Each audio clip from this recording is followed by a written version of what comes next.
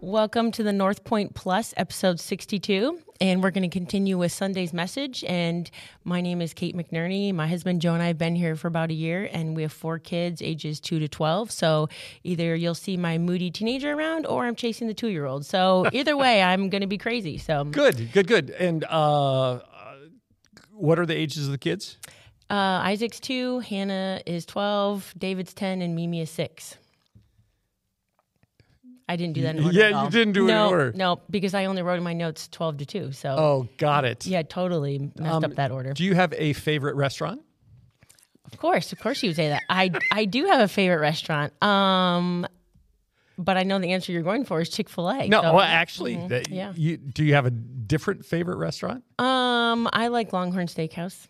That's a good choice as well. So Longhorn and Chick-fil-A. Mm-hmm. You both I stole my general manager from Longhorn Steakhouse. That's good. So you are the owner-operator of the West Lansing Chick-fil-A. Good. So go to Chick-fil-A, help the McNerneys out. Yeah. And enjoy a good meal in the process. Just not on Sunday, so you can come to church. Yeah. I might have gone to Chick-fil-A on Sundays expecting to get food myself when I was in the selection process. And I'm like, oh, it's Sunday. Yes, we're closed. Can't do that. And very interesting fact before we jump into really what we're talking about. Where'd you come from? Dayton, Ohio, and that's where you were. Dayton, Ohio. We have history in the same place, know some of the same wonderful places, and you were stationed at Wright-Patterson Air Force Base. Yeah, and your husband Joe also. He was prior Navy for 6 years when we were high school sweethearts, and never thought we would get married, and here we are. And so now he does Air Force cyber stuff down at Battle Creek. Cool. But I had to help. Here's my University of Michigan sticker where I went to college at. I made sure to bring that for you today. Mine is bigger. Yeah. My product placement is bigger.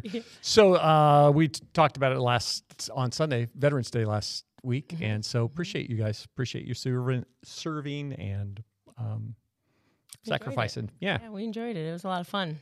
You also talked about your 45 school year reunion. I haven't even been alive that long, so. Ouch. You didn't have to say that. Yeah. Well, I haven't even hit 40 yet, so I'm going to be really sad next March. It's come on in, the water's fine. It only gets better. Yeah, the class reunion it really was a hoot to see people. There's only 9 kids in my class. I don't think many would show up. My high school class, 525.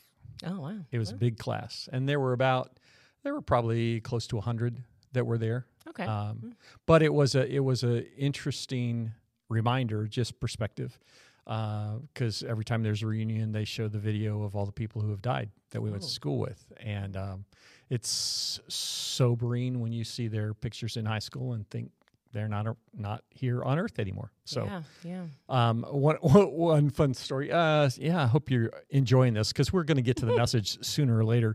I was talking to one of the guys, and he said, "Oh, what do you do?" And I said, "Oh, I'm a pastor." And he said, "Oh, you going to get up and preach?" I said, "You going to give me a microphone?" And I said, he said, "I don't think anybody would listen." And I said, "Well, when you watch the video and you realize how many people have died, some people might listen. So who knows? It's life's short and." Have to take advantage of stuff, and that's why it's important to experience God now. That is very true. Oh, what a good segue transition! There. Yeah, there we go. All right. So some of the questions, it talks about question before the main section, but it says it might have been said at the beginning of this study how awesome and life-changing this study is, but does that feeling happen for everyone at some point? Because I have not felt that way at all. Great question, and let me just give some context in terms of kind of where we are. So we're in this series called Experiencing God. I think we started week. I've lost track of the units. I think Unit 9, maybe Unit 10 this week.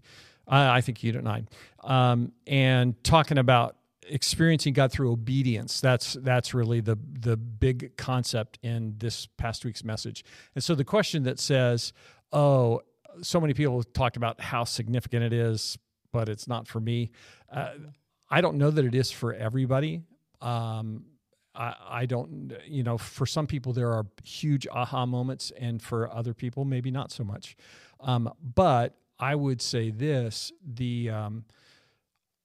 even if there's not this, the angel singing kind of a moment as you work through the book, the thing that I found in going through it again, and I've said before, we did it at a church I was at about 20 years ago, did it again about 10 years ago, and in going back through it, I'm reminded how much of my perspective on how God works and the church and what I need to do has roots in experiencing God. So I would say, even if you're not getting the all of the jazz to it, keep plugging away and just trust that those seeds that are planted, that God's going to use those.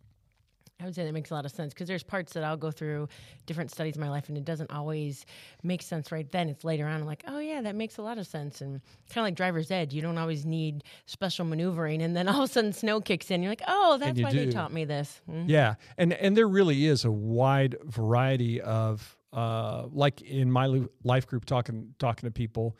There's some people who are new followers of Jesus that this is just all brand new stuff. And then there's some people that have been followers of Jesus for a long, long time. And it's like, oh, I've just never thought about this in this way before. And so that's a really good thing to do. Yeah. Makes a lot of sense. My mom did this study when I was in high school, and I remember seeing her book out, and she said that, I told her we were doing it. She's like, do they have the same cool cassette tapes? And I'm like, no, Mom, they're not giving us any CD with us now. But every time I hear that music in the morning on Sunday mornings that you just sang, I was like, yep, I bet that's probably what it sounded like for her. It's like, what's a cassette tape? Right, Mom? Yeah. Actually, my daughter's school, they have on the back of one of the kids' cell phones, it makes it look like a cassette tape. I'm like, there's no way a 14-year-old knows what a cassette even looks like. Wow. Yeah, I thought that was quite entertaining. You had cassette tapes before you were born. Yeah, you did. Yeah, but I used cassette tapes growing up. I even knew how to put tape on them so Splice I could record it over things. Yes, that Absolutely. word, splicing. Yeah. Oh, yes. Yeah. To take the ones that you couldn't, that they were broken, but then you could and didn't have to buy new tapes. Yeah, exactly. Tracking. We're tracking. Yep. All right, so some obedience questions. When there are seemingly two good choices and you don't feel you're hearing from God, and your mentors don't know either, what do you do? That's a great question. The two good choices, and nobody seems to really be pointing you in a specific direction. What do you do? I think there are a couple of things, and this may sound counter. Well, actually, I think the best answer in terms of what Blackaby would say was maybe that's a wait kind of thing, that without recognizing God's voice clearly, maybe the best thing to do is to just wait instead of blasting ahead. One of the pieces of advice that I just gave to somebody recently that someone had given to me at one point in time was, when there's a gun to your head, the answer is always no. That's just a good principle, that when there's, when you're going to buy a car and the guy says, oh, you have to make a decision in the next 30 minutes, the answer is always no. In God's scheme of things, I think unless there's a clear word from God, the kind of thing that you recognize that he's been speaking through Scripture, through circumstances, through counsel, through prayer, I think that there are opportunities where you can pull the string really fast and say, yeah, and it seems like it's out of nowhere, but God has already prepared that. There are other times that you come to a decision and you think, I just don't know what to do. And maybe the best thing to do, if you're not getting clarity from Scripture, if you're not getting clarity from your mentors, if you're not getting clarity from your prayer time, if at that point in time, it's maybe good to just wait and see what God is going to do in the future. Yeah, that makes sense. Do you think there are stages of obedience? First saying yes to God, and then when you take action on that first step? Say that again. Do you think there are stages to obedience? Yeah, I think that the process for us of responding to God, of being obedient to God, is that very much that's a progressive kind of thing. If you think in terms of when is it that you begin to recognize someone's voice? The more you hear their voice, the easier it is to recognize and to know who that is. Sports Illustration, here we go. So, when we sit down to watch football on Sunday night at my house, and Chris Collinsworth is, you hear his voice. Deb and I went to college in Cincinnati. Collinsworth was playing for the Bengals at that point in time, and he's been a national announcer for a whole bunch of years. Deb, who's not particularly a football fan, will say, I just like his voice. That just makes me feel good because it's a very familiar voice. Somebody who hears Collinsworth for the first time, it's not that big a deal. Mm-hmm. I think that when we begin to hear God's voice, we have some kind of confirmation that comes through Scripture, through prayer, through counsel, through circumstances, and we say yes. That it's like, oh, that's what God's voice sounds like. That's how I need to respond. That then the next time it begins to be easier to recognize God's voice and then to be obedient. I think the more that we're obedient, the more that we recognize God's voice. The more that we recognize God's voice, the more opportunity we have to be obedient. And so I don't know that it's in stages like levels, but I think there is a level of intimacy that comes by responding to God when He reaches out. In the same way that happens in a relationship, when you first begin to date or whatever, you know the person's voice, but after a whole bunch of years, really every inflection, every nuance. Mm-hmm. They may say one thing, but in their voice they're saying something completely different. It happens with the depth of that. And they don't have to talk as loud either because you start to recognize that voice. You can even know from a whisper, like, oh, that's so-and-so's voice, just even be quiet. Like, how'd you know that? Well, you've heard it for 30 years. Right. It's a lot easier to tell who it was. Right. Absolutely. Okay. Can you be disobedient on accident? Like you're trying to do the right thing, willing to obey God, but it doesn't seem clear what that is. Like sometimes prayer or scripture circumstances aren't clear or they seem to conflict with each other. Maybe kind of like that first question of you don't know what God's will is per se. Yep. So can you be disobedient on accident? That's a very interesting phrase. Do you think you can your kids be disobedient on accident? They're going to tell me it wasn't on accident. They're going to be like, I didn't know I couldn't have ice cream after dinner today. You didn't. It was just today. Yeah, today. Yeah. I think that there are times that we can miss God's voice and be disobedient in that way. I think there are times that we can be willfully disobedient. Yeah. There's no accident, and we can kind of convince ourselves that, I didn't really know that, like with your kids. I think the challenge for us in that process is to begin to recognize God's voice, so that it's a lot clearer, so that we know what it is that God asks us to do and how do we respond to that. And I think it's a good way of phrasing, like going back to your, like, if you don't know, just waiting, versus just keep trying to go one way or another. And like when I was praying whether or not to be a Chick-fil-A operator, I said, God, I'm too dumb to figure this out on my own. So if you don't want me to be an operator, just slam the door in my face. Yeah. And so for me figuring that out was continuing to work at the local Chick-fil-A and figuring out, like, is this something that I want to do? Yeah. And asking the mentors, and can I serve God better in this capacity than in the military? And so by continuing asking those questions, God made it very clear. And it was 2 years and 9 months of interviews before we figured this out. Right. But I don't think God's trying to trip us up. So it's not like, oh, I want you to choose answer A, but if you choose B or C, you're in big trouble now. So I don't think we can be disobedient on accident if we're actively searching out God's will. Yeah. And just in terms of in perspective, God loves us. He when He invites us to join Him in His work, He does that because He wants us to be a part of it. He wants us to experience what it is to be on the front lines with Him, doing His work. And so when we miss that, I think God grieves that. He, like I said Sunday, he's not. We're not going to thwart God's plan. God's going to accomplish His will no matter what. The thing that might happen is that we miss the opportunity to be a part of that. That's the big thing. So the bottom line, I don't think that we can accidentally disobey. I think we either intentionally do it or we just miss it. And if we miss it, then that it probably comes to another question that you have about the second chances. Or yes. The next one is: are there examples in Scripture when people had second chances to join God and be obedient? Times when people didn't get a second chance. Yeah, we talked about this a little bit. I can't remember if Chris talked about it last week.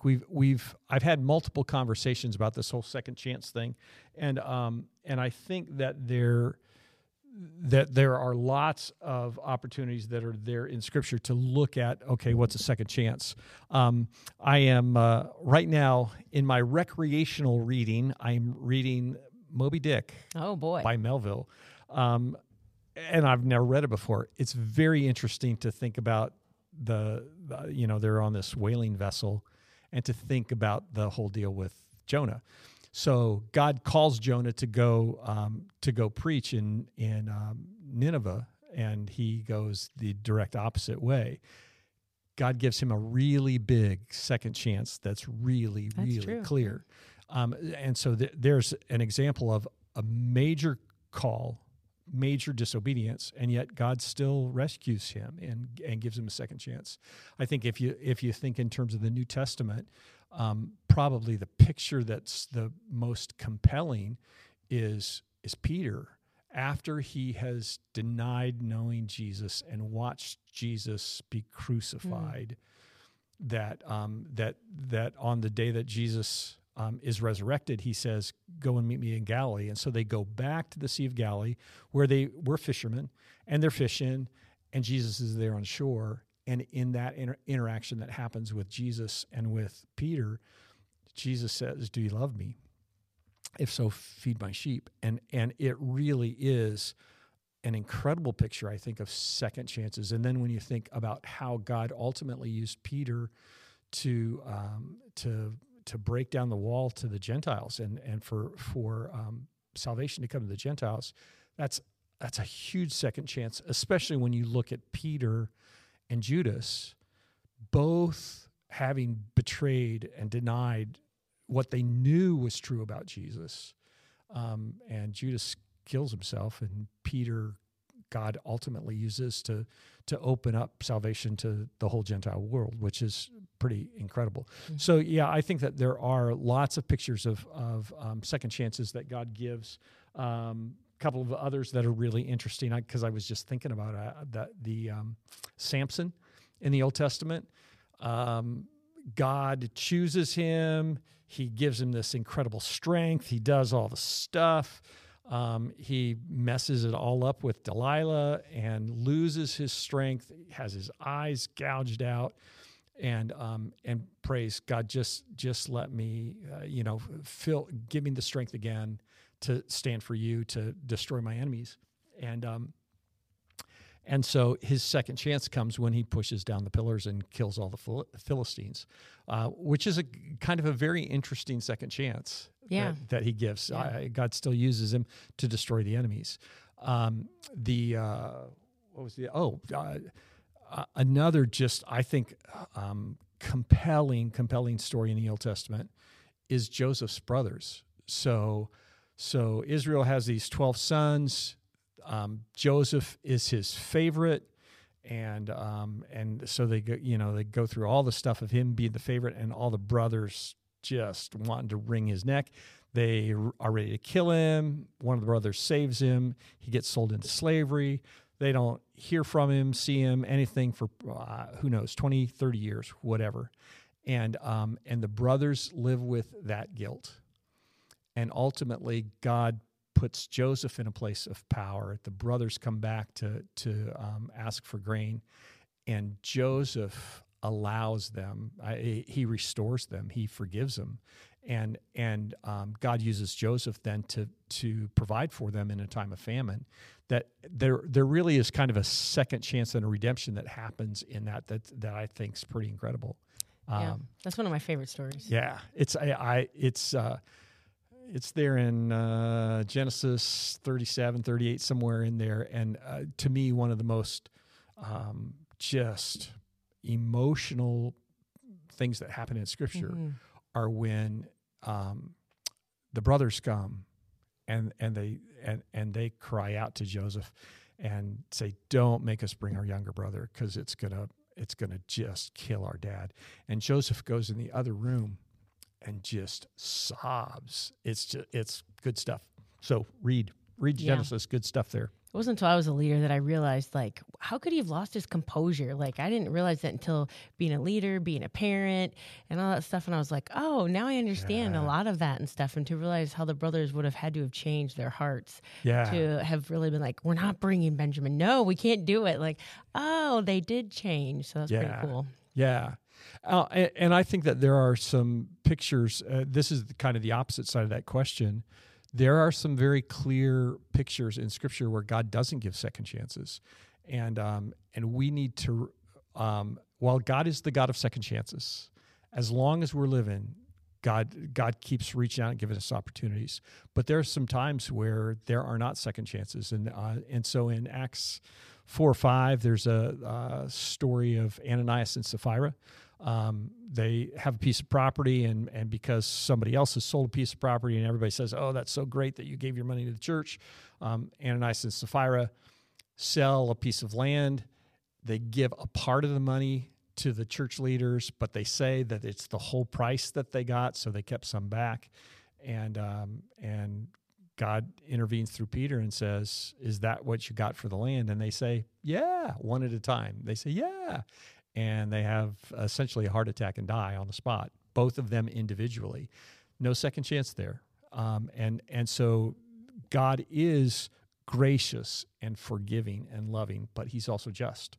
And so, there's a pretty clear picture there. With Judas didn't get a second chance.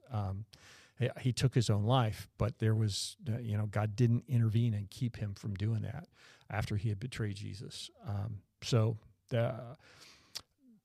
God is the God of second chances, but we need to respond. We need to respond at the first chance. Yeah. Not waiting for the second or third, if possible. Yeah. That's right. One of the things you talked about yesterday was obedience means relinquishing control, because people become like, there's this common thought that people become successful because they take control, or like, I think of in the military, like party planning or events or all these things, and like things have to be exactly perfect or somebody's going to die type of thing.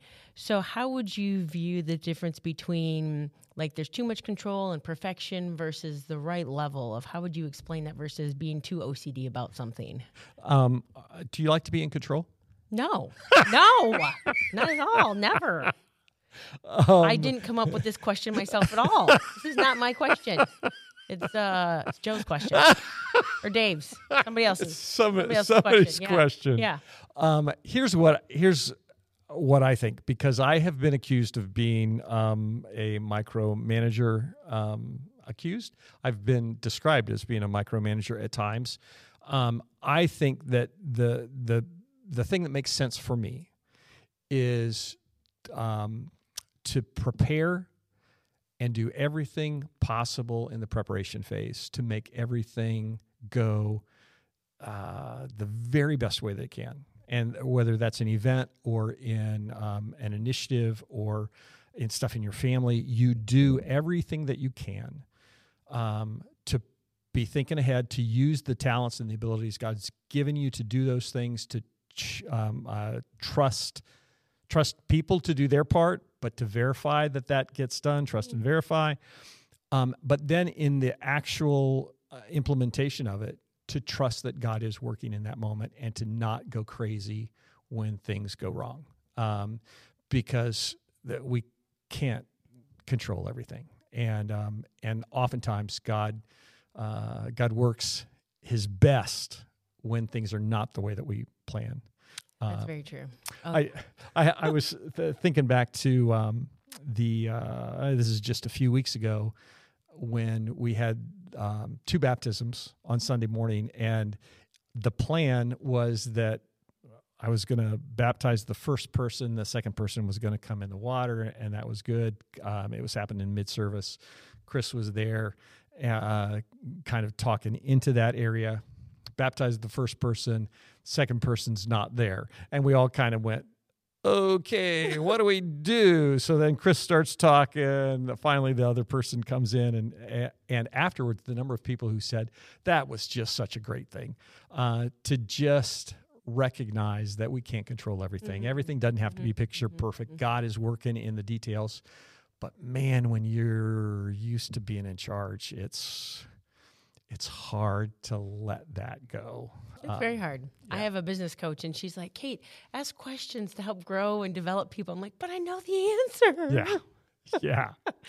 It can be hard to help bring them up to the same level sometimes. And it's like helping a kindergartner do algebra. They have to think and grow and get there. Right. So it's harder. Yeah. Gotcha. You had talked about utilizing like blessings from God and gifts in different ways. So how can we better utilize the blessings from God in an obedient manner? So you talked about like volunteering and different things, but how does it look different whether it's physical gifts for God or like the church? Because there can be monetary gifts, but then also volunteering so how do we know if we're giving too much versus not enough? How do you know if you're giving too much as opposed to not enough? That's a great question. I think, boy, this sounds like the Sunday school answer in experiencing God.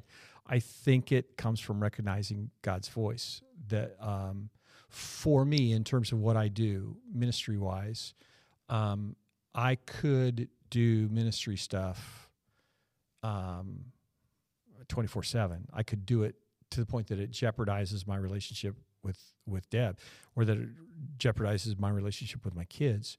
That would not be healthy, and I don't think that would honor God. At the same time, when I was raising the kids, when Deb was primary, when our kids were young and growing up, one of the things that I always said was ministry is life and life is ministry. So it's not like I could turn on being a pastor at 8:00 on Monday morning and then turn it off at 5:00. Ministry doesn't work that way. But because ministry is life and life is ministry, there's flexibility. So I had the ability to come home early, or I had the ability, if I was going to be out at night, that kind of thing. I had the ability to kind of pace my schedule to be able to be at events for the kids and to experience that.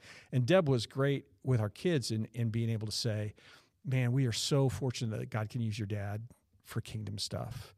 And that dad has the flexibility to be able to do XYZ, to go to the playground in the afternoon or whatever. I think that's a kind of a healthy balance for us. And so for somebody who has financial resources to be able to say, God has blessed me so that I can bless lots of people in lots of ways, and to do that, can you give to the point that you jeopardize that you're not being wise or a good steward? I think that's possible. Particularly, it's just so hard because you look at the widow who gave her last 2 cents in the offering, and Jesus said she gave more than everybody else. Jesus didn't condemn her for giving her gift and for trusting that God was going to provide for her. Good point. And he could have said she gave too much. I told the story a couple of weeks ago in the message about the widow of Zarephath, that she fed Elijah before she and her son, and God provided. I think we tend to think with a mindset of scarcity rather than a mindset of generosity. And so we think, I can't do that because it's going to cost me, it's going to impact the other things I could do. I think what I found at this stage of my life and watching people a lot, when we allow God, when God invites us to be a part of his work and we jump in and join him, the fulfillment that we get is a lot deeper and more lasting than the fulfillment that we get when we go shopping, or that we get when we're out on the boat on the lake, or when we're cheering for a football team. Down south football team. Yeah. That's right. I think that we, when we, if I go back to kind of what I talked about in the message on Sunday, when people say it's too much to ask to have my kids at church from, for both hours, from 9 until 12:30 or whatever. And I look back and say, so we had 6 kids. Our routine all the time that they were growing up was the kids were at church from 8 o'clock in the morning and then until 1 when they were growing up. And that was just normal life for us. It was, that's what we did. And they didn't resent it.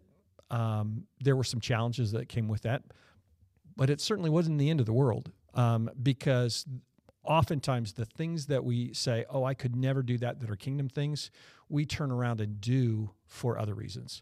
We do it for our kids to be a part of a travel team.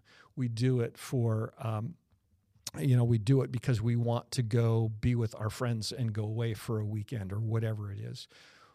What we care about, we make time for. And the thing about responding, obeying when God offers us an opportunity to join him, is that all of a sudden our perspective changes in terms of what's important.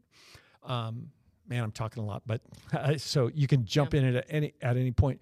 But I do think that all of us make choices about what's most important for us, and we structure our lives around them. The things that we care about most, we will make time for. And so recognizing that if kingdom stuff is what really matters for eternity, that's got to be a priority. Saying yes to God's invitation is something that we've got to do. And will it mean that we don't do some other stuff? Yeah, it will. But it's a whole lot better trade. It's a much better result that comes as a result of that. Yeah. Result. Well, I know you meant. Yeah. And you talked about too, like can't versus won't. And we talk about Chick-fil-A, can't versus won't versus just don't know how, but that's kind of going into. Oh, yeah, that's great. That's good. So, yeah. And so growing up with my family, people are like, well, did you do, drugs, alcohol, crazy things? And the only guy I've ever dated is Joe. And I don't have any regrets about that. But I said, I never got into drugs or alcohol because my parents kept me so busy working. Yeah. They had a banquet hall and we would be there. So Saturday, all day working till sometimes 1 or 2 o'clock in the morning, get up at 7 o'clock Sunday morning to be at church really early for my parents to do worship team. And then, there till noon, 1 o'clock, because then I would do the PowerPoint slides or started off with the little transparencies and stuff. Yeah. And then I was the first person to do the computer stuff, scared me to death. And my cousin was there the first Sunday, so it was the only thing that got me through it. So I had to not show her I was freaking out because she had no idea what she was doing. So one of us had to look smart. But we didn't know any different. And the big part of it was my parents' attitude. It was we got to do it thing. It wasn't, it's Sunday again, our world's over. It was a good thing and excited and worshiping God versus this is horrible. And different families make time I can't go anywhere on whatever night of the week it is because of football games or whatever. And like you said, those traveling teams, I didn't realize those cost thousands of dollars. Right. It's a priority. And so people make a choice to be a part of it or not. Mm-hmm. Yeah. My kids are never going to be that good at a sport that I'm spending thousands of dollars on it.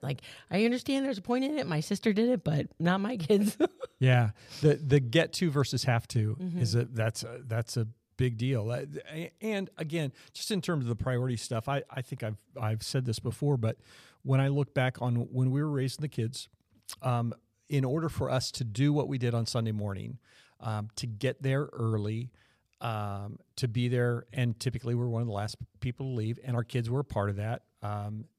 In order for that to happen, they had to have a good night's sleep on Saturday night, so we didn't do stuff on Saturday night. And in order for them to get to bed on time, and this was way back in the day when Dr. Quinn was on. Oh, I remember that show. Yeah.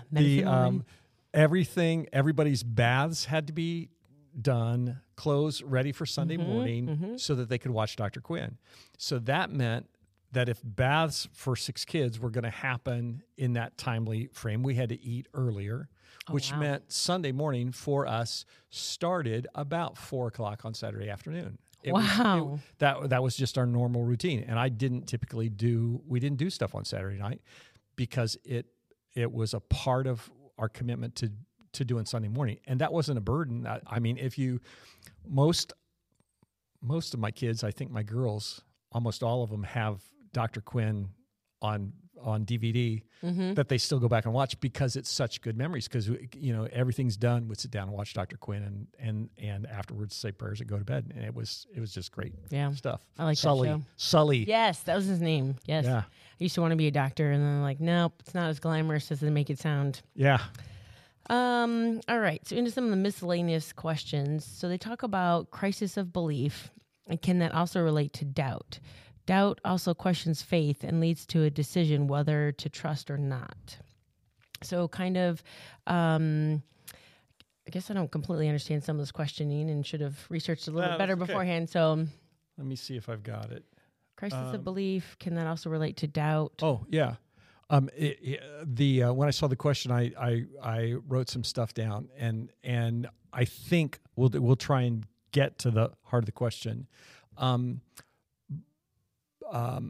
Doubt and belief go hand in hand, and someone who never doubts, I don't know that they really believe. Yeah. There have been multiple times while I've been a pastor that I've thought, is this really true? Do I really believe this? Is this what I want to invest my life in? The crisis of belief kind of thing, and doubt that comes in that when everything is falling apart in terms of the way that you think things should result, and they don't happen that way. You're gonna doubt. God, where are you in this? Which is, I think, part of why this study's so good, because it really does remind us to say, you have to look at things from God's perspective, not just from the middle of our circumstances. But anyway, the notes that I wrote to the question are, blind faith is stupid. People will say, oh, you just have blind faith. No, I don't have blind faith at all. I think that there's substantial faith that comes as a result of knowing the character and the track record of God, and that it's easy to have faith when you say, I know who God is by how he's related to humanity for the last 6,000 or 8,000 years or whatever. I know who God is by the way that he tells his story, and I know what he's done in my life, and that causes me to believe and to have faith even when the things that I see don't match up, when they don't make sense. And so that crisis of belief, doubt comes in there for sure, and it really comes down to a point where you say, do I trust what I know, what I think, or what everybody around me knows and thinks, or do I trust what God says and how I've seen him work in the past and what I know based on history? And that, I think, tends to resolve. It doesn't make it any easier in the midst of the crisis, in the midst of the when you're going through the shadow of the valley of the shadow of death. It doesn't make that easier, but it is something that you can hold on to at that point in time.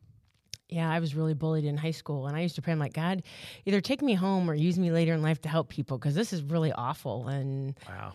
It actually talking to my daughter's school tomorrow, the 7th and 8th graders, just going through things about how hard it is and the bullying and the words that we use and stuff. And I used to wonder why. It was a small Christian school that I grew up in, and wondering why I went through these things, and like, God, if you really exist, you better use me someday, because this is pretty awful.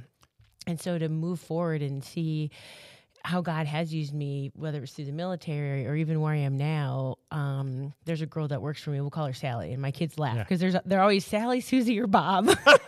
Good names. And Sally, really smart, wonderful, hardworking girl, but yet she's so angry. And she's told one of my managers before, like, I want to believe in God. I want to believe in something.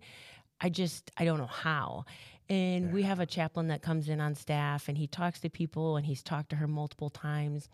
And it's like she can't quite get there. Like she hasn't quite put God to the test enough. And I don't know I don't know quite what's lacking, but I've even talked to her before, and I'm like, Sally, without God, I'd be exactly where you are. Yeah. And for me, that's helped me a lot with my doubt, not just because I've seen how God's used me in life, but because I see her and that inner anger and where she is and wondering, and she has to fight for herself on a daily basis.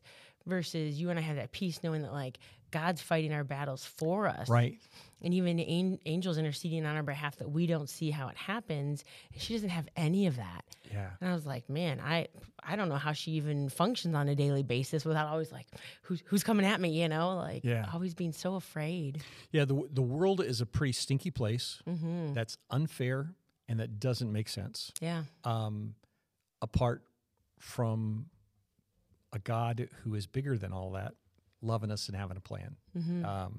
So it's pretty hopeless without. And it's being able to trust Him sees you through all the stuff.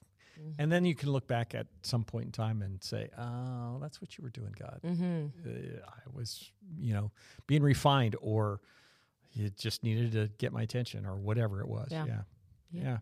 Very, very true.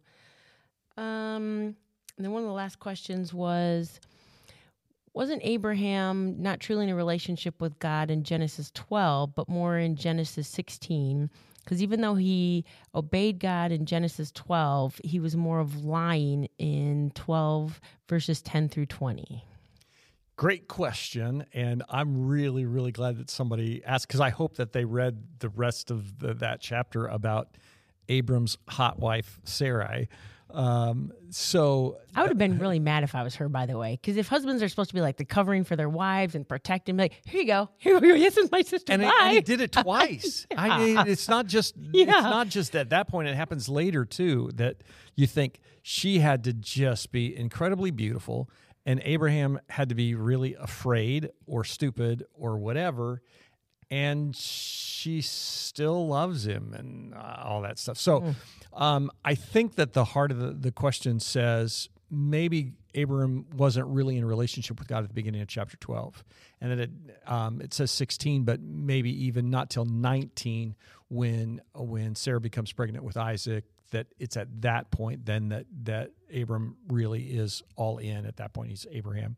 And I would just say, I think that it's really healthy to read the story of Abraham, starting in chapter 12, maybe the end of chapter 11, and to read down through probably chapter 20 or whatever, and you begin to see the story of Abraham in all of its glory and all of its dirt, because he doesn't have it all figured out, but when God invites him into his work and he says yes, that starts the journey. And that's the story for us. We don't, just because we say yes and obey doesn't mean everything's going to work out fine. It doesn't mean that we're going to get it all right. It doesn't mean that we're not going to make mistakes, because Abraham at the end of chapter 12 does just do something really stupid, in terms of lying about his wife to protect himself and essentially